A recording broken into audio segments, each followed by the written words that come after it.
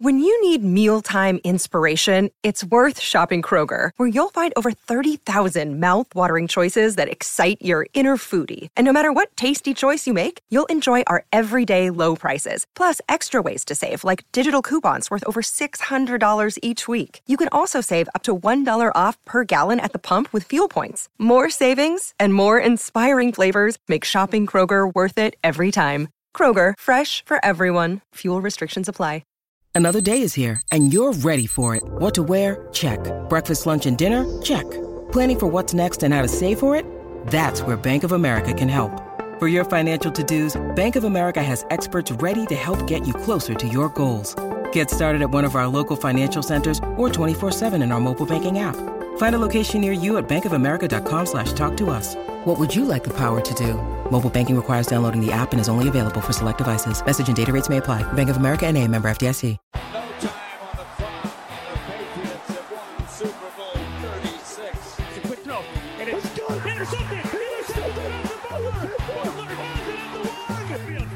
So we go for one of my favorite times of the year.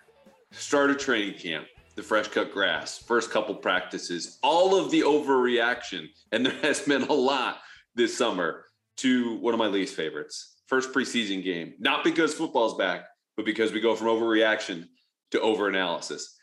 Giants 23, Patriots 21 in the opener. The Giants ending the Patriots' perfection again. Sorry to start on such a dark note, but Thursday night football at Gillette Stadium, never a bad thing. Now, the only bad thing that could come of this is, again, the overanalysis part, where as much as you and I want to dive into the details, we got to take a big picture look. I said this ad nauseum a couple of episodes ago. The truth is in the trends. As far as the preseason goes, we don't have any trends yet, but we do have 4 takeaways today. We're going to run down the same qualifiers I did at our What Did We Learn from Training Camp episode. Everybody gets it. We all know the games don't count. The best players aren't playing. The schemes are simple. The objective isn't even to win, if we're really being frank, because if you listen to Bill Belichick, before he told me not to worry about the offensive play caller situation, he said he was glad that they competed hard, competed well throughout the end of the game. Brian Daboll, the Giants head coach, said the same thing. And you're going to get that a lot in the regular season, but they mentioned that first because that's the goal in the preseason. They want to see hard, fundamentally sound play from everyone on the roster when they get the chance. If you get that, even if you lose on a last-second field goal, that's what matters. We all get that. This is not real NFL football. That said, Thursday night, the most surprising thing to me, even, again, understanding preseason, we got 0.0% of the new offense. The Patriots hid the things we've seen for 2+ weeks in training camp very, very well. And I wrote about this immediately after the game, so go find that on bostonherald.com. But when you look at the numbers, as I'm charting every single play by formation, personnel grouping, spot on the field, drive-in distance, the players, et cetera, they played with 11 personnel, which is 3 wide receivers, 1 running back, and 1 tight end, for 87% of their snaps. And it was the same guys coming in now. Part of that was health, because you're resting Hunter Henry and Jonnu Smith, your top 2 tight ends. Devin Asiasi banged up with what used to be a hand, is now a quad injury, so he sits. So Matt Sokol is the only tight end available, and God bless him, plays almost the entire game. So they run out with that. You also look at the type of plays that they're running. The passing plays didn't have a single play fake in them. That's 0% play action for the first time that I've ever seen. Now, there's a reason for that, and we'll get to it later. Then you look on the ground. We've all been talking about outside zone. Outside zone this, pair with the inside zone. They only ran 7 plays at that outside zone scheme where you see all of the linemen take the same step laterally at the snap and block more of an area than a man. And they didn't run, of course, any play action off of that, as I just said. And so you have an offense that's running the same players out there, that's not running the same plays that we've seen in training camp, and all the while ran just 1 RPO, which has started to been incorporated more in the last couple of practices. And so I tweeted about that if you want to see the clip of the RPO. Now, I mentioned before we would get into why the Patriots didn't run any play action, because I asked Bill Belichick this on Friday, and his only answer was the Giants were doing certain things that made us have to manage the game in a certain way, which was basically answering the Giants blitzed Bailey Zappi, 4th-round rookie Bailey Zappi, on half of his snaps, including a couple all-out cover 0 blitz. Here comes 6 to 7 guys at you. Let's see what you got. Bailey Zappi, to his credit, did well in those circumstances, 12 of 16 when he was under pressure, which wasn't all of those blitzes. But the point is that he can't turn his back on a defense like that. So I think they probably had some small package of play action passes, including the ones that we've seen where you've got the outside zone fake to one side, bootleg back around. Didn't run any of that. So the Patriots have 2 more games that will be available for the entire public to see, of course, in addition to their joint practices with the Panthers next week and the Raiders after that in Las Vegas. But as far as the rest of the league knows, the only new offense that's there is the one I'm describing, the one that my colleagues are describing on the beat. And you're getting some mixed messages. How much of it is Shannon? How much of it is not? I had a thread on this earlier. I actually ran into Al Groh, former Patriots assistant, Jets head coach, University of Virginia, all this different stuff. Worked with Belichick dating back to the 80s with the Giants. He reminded me, and I think I'm going to connect with Al for a story later about this, so this is kind of podcast exclusive. Belichick was running outside zone and then pairing it with a bootleg back in 1992. So that's his first year with the Browns, Bernie Kosar. A couple years later, gets rid of Bernie Kosar for Vinny Testaverde, partly because Vinny was a little bit more mobile. And that's when they started running not just the outside zone, but pairing it with the bootlegs that Kosar could only run maybe once or twice a game. So this has been in the playbook for a while. Again, it's TBD and how much that's going to be a hallmark of this offense. But the offense, again, that you saw on Thursday night is nothing like it will be. And credit to the Patriots, I guess, for hiding that, basically, as well as the identity of their next play caller. Takeaway number 2, this one you could see at home, right? The wide receiver competition is really heating up. You see Tyquan Thornton there with the touchdown in the end zone, gets free in the exact same route on back-to-back plays. Christian Wilkerson, after Tyquan Thornton smoked his man downfield, did the same in a little go route. So you look at the stat sheet after this game, and you've got Christian Wilkerson at the top, near 100 yards. After him, little Jordan Humphrey, 6 catches, 62 yards. Between them, Trey Nixon, 81 or 82 yards. And you go, okay, not bad, but guys are probably not going to make the roster. Well, those guys a couple of years ago, in case you don't remember, would have been the 4th or 5th best receiver on this team. So the whole depth might not be filled with top-tier talent, but the competition here is getting fiercer by the day, because you go back to just 2019, Brady's last year. And again, not a great year for weapons, but that's kind of been the case the last 3-4 years. The projected starters at that point of the preseason game were Maurice Harris and Philip Dorsett, with a rookie Jacoby Myers, who had played most of his college career quarterback, filling in behind them. Okay. So you go from that top 3 or 4 to 4 guys who didn't even have to play on Thursday night. That's a huge upgrade. I'm not saying there's going to be a huge shakeup, and we'll get to more receiver stuff in the mailbag. But I think if you're a fan at home, you have to be very comfortable that, unlike last season, where you had Nelson Aguilar, Kendrick Bourne, and Jacoby Myers as your top 3. And if one of them got hurt, you're going, okay, Christian Wilkerson, second-year dude from the practice squad, come on up. You've got some options here now between Wilkerson, Nixon, probably not Humphrey, but of course, Tyquan Thornton. Like, Tyquan Thornton right now technically is your number 5 receiver, second-round rookie who is looking very good. And I can tell you the staff is very, very happy with, which you can tell by the way that they're downplaying anything publicly. But he's getting with the program, and he is getting open. And that's about all you need to do to play receiver for the Patriots. Okay, number 3, defensively, again, you're not seeing the starters out here. They're not running anything complex. The Giants' offensive line still looks like dog shit. So there's not a lot to take. But personally, I still have questions about this run defense. And this is as much of a function of what we saw Thursday night as the fact that they've only had 5 padded practices. So the run defense, just like your run offense, is going to take a little while to catch up. And you would probably counter with, well, the run offense for the Patriots has sucked in practice, so the run defense might be good. And that could be the case. But in 2021, this was a bottom 10 defense on the interior by yards per carry allowed and yards per game allowed. So when you have a guy like Carl Davis, who played pretty well against the Giants, he was probably one of the 10 best players of the Patriots, maybe even top 5. But besides him, you're giving up 177 yards with potential starters Raekwon McMillan, who's been repping with Juwan Belly with the first team defense in training camp, and Mac Wilson, whose speed was on display. But the Giants are still getting through, and you're having troubles on the edge where Josh Uche is not starting and Anthony Jennings has been fine. The run defense, to me, you still want to see a little bit more, because this was an elite pass defense up until the final stretch of last season. But the run defense was touch and go, and that was with their best players. Now you've got a 32-year-old Lawrence guy projected to start. Sure, Christian Barmore is going to be, much better here. He's going to make that year 2 leap. If there was a drinking game on this podcast, I swear year 2 leap would have to be at the top of just instant shot. We'll cut down on that. But Godchow, Belichick thinks is one of the best defensive linemen in the league. I would say statistically, and from the film that I've watched, whether it was in Miami or here, that's true about 3 to 4 games per year.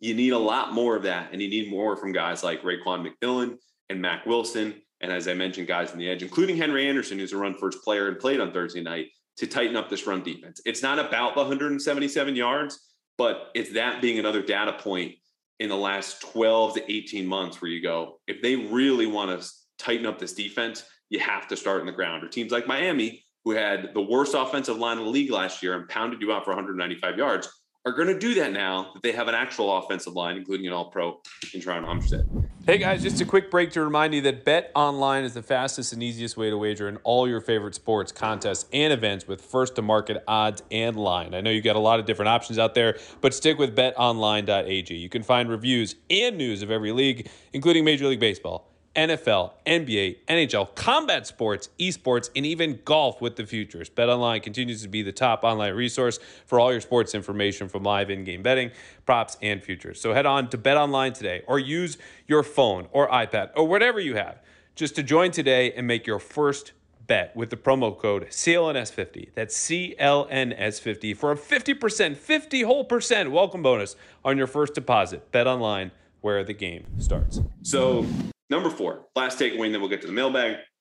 The depth for this team, and I said this, I think, in my Nuggets episode right before training camp started, things I was hearing after calling around and checking in. The Patriots were very excited about the depth of the roster. So far, through 2 full weeks of training camp and now a preseason game, that's borne out. You have position battles, and again, position battles could be starters in one area or backups in the other. But backups at a place like running back, where you can count on Damian Harris to miss probably 3 to 4 games this year, given the nature of his position and his history, you're going to need a third running back to really be solid in there. And Ty Montgomery rested on Thursday night. Good for Ty Montgomery. But Ty Montgomery has not cracked 300 offensive yards since 2018, okay? Think about how much life has changed, not just for the Patriots, then Super Bowl champions in 2018, but for yourself. Ty Montgomery's not that player anymore. So can you count on him? Or could it be J.J. Taylor in case someone needs to back up Ramondre Stevenson whenever this comes around? It might be Pierre Strong or Kevin Harris, who basically split all of the snaps in the final 3 quarters.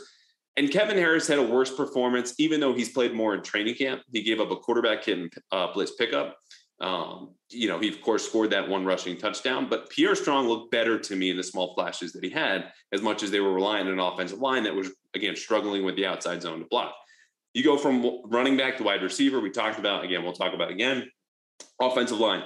Who's the swing tackle on this team? Okay. And some of this is bad, right? Like Justin Rohan false started twice. Yadni Kajus gave up a quarterback hit and a run stuff. Both of them got dinged up. They're playing a lot out there. But let's stop about the swing tackle for a second. Let's go up a level on the depth chart. Who's playing right tackle? Okay. Isaiah Wynn's been gone the last 3 either practices or now this game.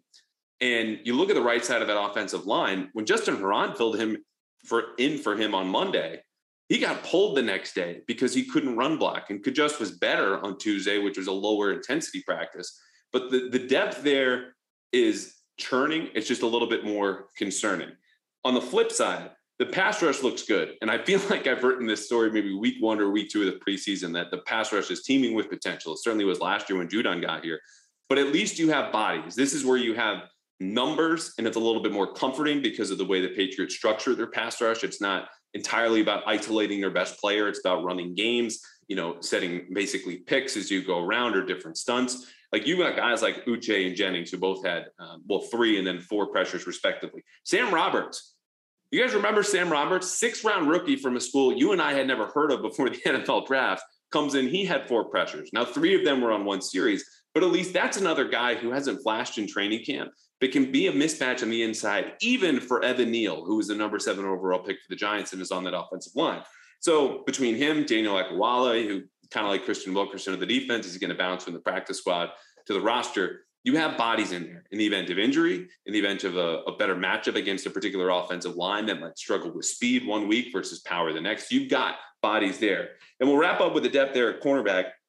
Malcolm Butler still doesn't look like his old self. Again, it's hard to expect that at 32 after a year off. Terrence Mitchell, though, allowed just 1 catch.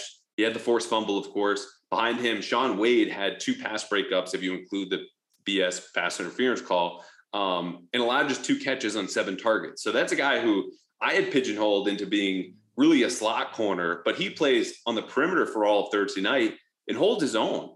So I look at him as a guy that, where we talked about they had a surplus of defenders in the slot. If he could play in the outside, he now enters the conversation with Jonathan Jones, who's bounced outside the last couple of weeks. Of course, Jalen Mills, Terrence Mitchell, and then someone like Jack Jones, because Marcus Jones, third-round rookie who rested Thursday night, with all the starters, like he seems to have the nickel job, at least for now. But whether it's Mills opposite Jack Jones or Terrence Mitchell or John Jones, you have options there now. So the depth is basically one of these guys is going to hit. Okay, the way they approach this is we're going to make a bunch of cheap bets. They're long odds individually, but the more of those you stack up, the more likely it is it's going to hit, whether it's a receiver or a corner or a backup running back. And those seem to be playing out the way that the Patriots want. Okay, let's wrap this up with a mailbag. Again, I teased the receiver part a couple of times, so we'll get this from Twitter, McGarvin L at Patriots POV. How would you personally sort out the wide receiver situation? The only player that doesn't look like a factor at this point is Hammond. You're right. Josh Hammond didn't look great Thursday night. Well, the rest of the guys did. So as I see it on the depth chart, and this accounts for productivity in training camp, they're fit within the system. It's Jacoby Myers number 1 right now through 2.5 weeks. Then you have a step down. I would put Kendrick Bourne / Devontae Parker there for the 2 or 3. I think, of course, this could change as we go on. But Bourne has really disappeared the last week from team drills. And Devontae Parker, that's kind of the nature of his game. A lot of the 50-50 balls is where he wins on the field through his size, through his body control, his catch radius. But again, you flip a coin enough times, you're going to have a string of 4 heads or 4 tails. And in his case, he's been missing for a while, and now he's starting to come back. So I think that's just going to be the kind of streaky nature of his game, especially with those, again, 50-50 balls. After those top 3, I would go Tyquan Thornton / Nelson Aguilar. And Aguilar really becomes the most interesting man in this room, not because he's pounding Dos Equis, but because he's, of course, got a sizable cap hit, where the Patriots, if they release him, would take on $10 million in dead money. They would free up more than $4 million in cap space. And if his level of play is about equal to Tyquan Thornton at the end of the month, I think releasing him is a real possibility, because teams are going to look at him and you might say, oh, why don't they just trade him instead, get a 7th round pick?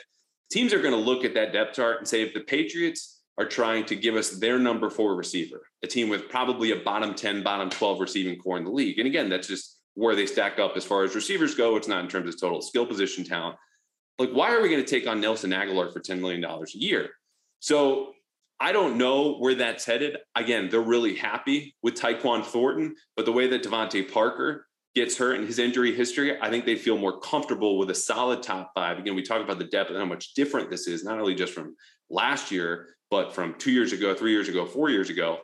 Those are your top 5. And I think those are the orders where you have a tier of Myers, Bourne, and Parker. Then you get to Aguilar and Tyquan Thornton. But the next couple of weeks of training camp joint practices are going to be really key, I think, for those two. Is, do we see Tyquan Thornton continue to ascend? Nelson Aguilar declines, stay steady? Because right now they're pretty neck and neck. As for the last 3 spots, Trey Nixon to me, again, is kind of his own tier 4. Then you got little Jordan Humphrey / Christian Wilkerson. Humphrey's a 3rd-year player, as is Wilkerson. I think Wilkerson is getting closer to being a known commodity. He won very well against man coverage last night, but it's still just the Giants' second stringers. So he tested very well coming out of college. You just haven't seen him materialize. And I think right now, in the way he's being, used in training camp and the type of snaps he's getting, the coaches aren't sold on some sort of imminent lead coming. So I think you've got a very firm top 5. And then Trey Nixon might make this roster based on his special teams contributions, because he was in on 3 different special teams against the Giants. And we'll see how long that continues, because, again, Bethel, Slater, Cody Davis were sitting. But if he can cover kicks and fill in as kind of your backup slot, that's a very valuable position on this roster. Okay, this comes from Truck. That is Truck on Twitter. Is it possible that none of the fringe wide receivers make the roster, with the hopes that at least one will make it through to the practice squad as backup? Hell yeah. Basically, the last 3 guys that I mentioned, for all the reasons I just said. Trey Nixon's on the bubble. His special teams impact is going to play a big role. I think they'd love to have Christian Wilkerson back as the dude who just kind of, takes the bus to and from the practice squad to the active roster, back down, et cetera, et cetera. Or a little Jordan Humphrey, who, had 6 catches, 62 yards and the touchdown against the Giants. but all of those were in the second half, okay, which tells you when the Patriots saw fit to play him relative to everybody else, and also the level of competition that he was facing. It was a good night for him. I hope he builds on it and plays his best football. So if he doesn't stick here, he might stick somewhere else, but I think he's still very much in that tier. All right, the last one that we have here, how do you sort out the safeties? I think this is also from Truck. Bledsoe has been making a push, and Elliott looked pretty good. Could we see a surprise cut or trade at that position?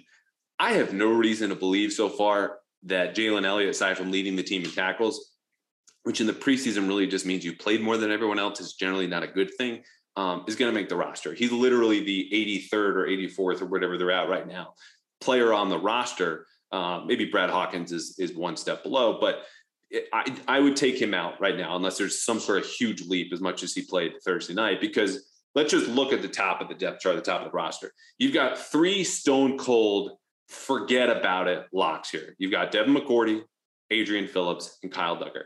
Then you've got the tiny bump down in this tier of the don't get arrested, don't just forget how to play football or show up to practice drunk tier. You're going to make the team, which consists of Jabril Peppers, and I think Joshua Bledsoe. And Peppers, because of the contract, because of his fit in this defense, of course, familiarity with Judge. We've also seen him join the returners in training camp.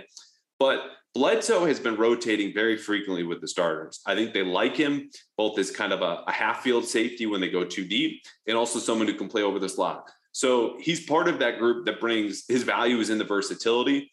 And speaking of which, Miles Bryant also factors into that conversation. So he had the 30-yard punt return against the Giants. He started at nickelback, where I think it's really going to be matchup dependent because they kind of have to hide him. Like as smart as Miles Bryant might be, he's quick and he's got good ball skills.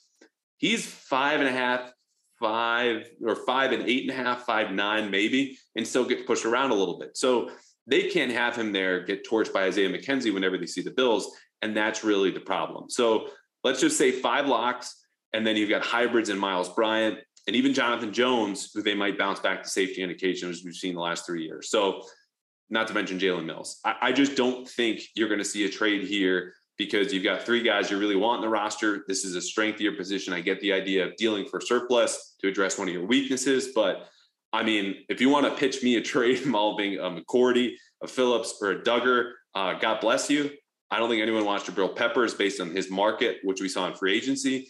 And Joshua Bledsoe, if he's ascending, they're just going to keep him because he's under team control at a very low price as a former 6th-round pick for years to come. So that's about it. We got 4 big takeaways, more mailbag questions. We'll have 2 more podcasts next week, but the bi-weekly thing's gone pretty well. The bi-weekly, I think, as far as I know, has a dual definition, meaning either twice within a week or once within 2 weeks, which is really problematic, but we'll solve that for another day. In the meantime, have a great weekend. Have a couple more beers. We might do this with a couple of guys who I'm talking with on the beat in Vegas when they go to joint practices. But before that, we'll have joint practices against the Panthers here Tuesday, Wednesday. If you have a minute, get down to Foxborough. Joint practices are always the most physical and fun parts of training camp that you'll see any time of year. And then roster projection. We will have one of those next week, either just another solo episode or another guest. But until then, we'll see you.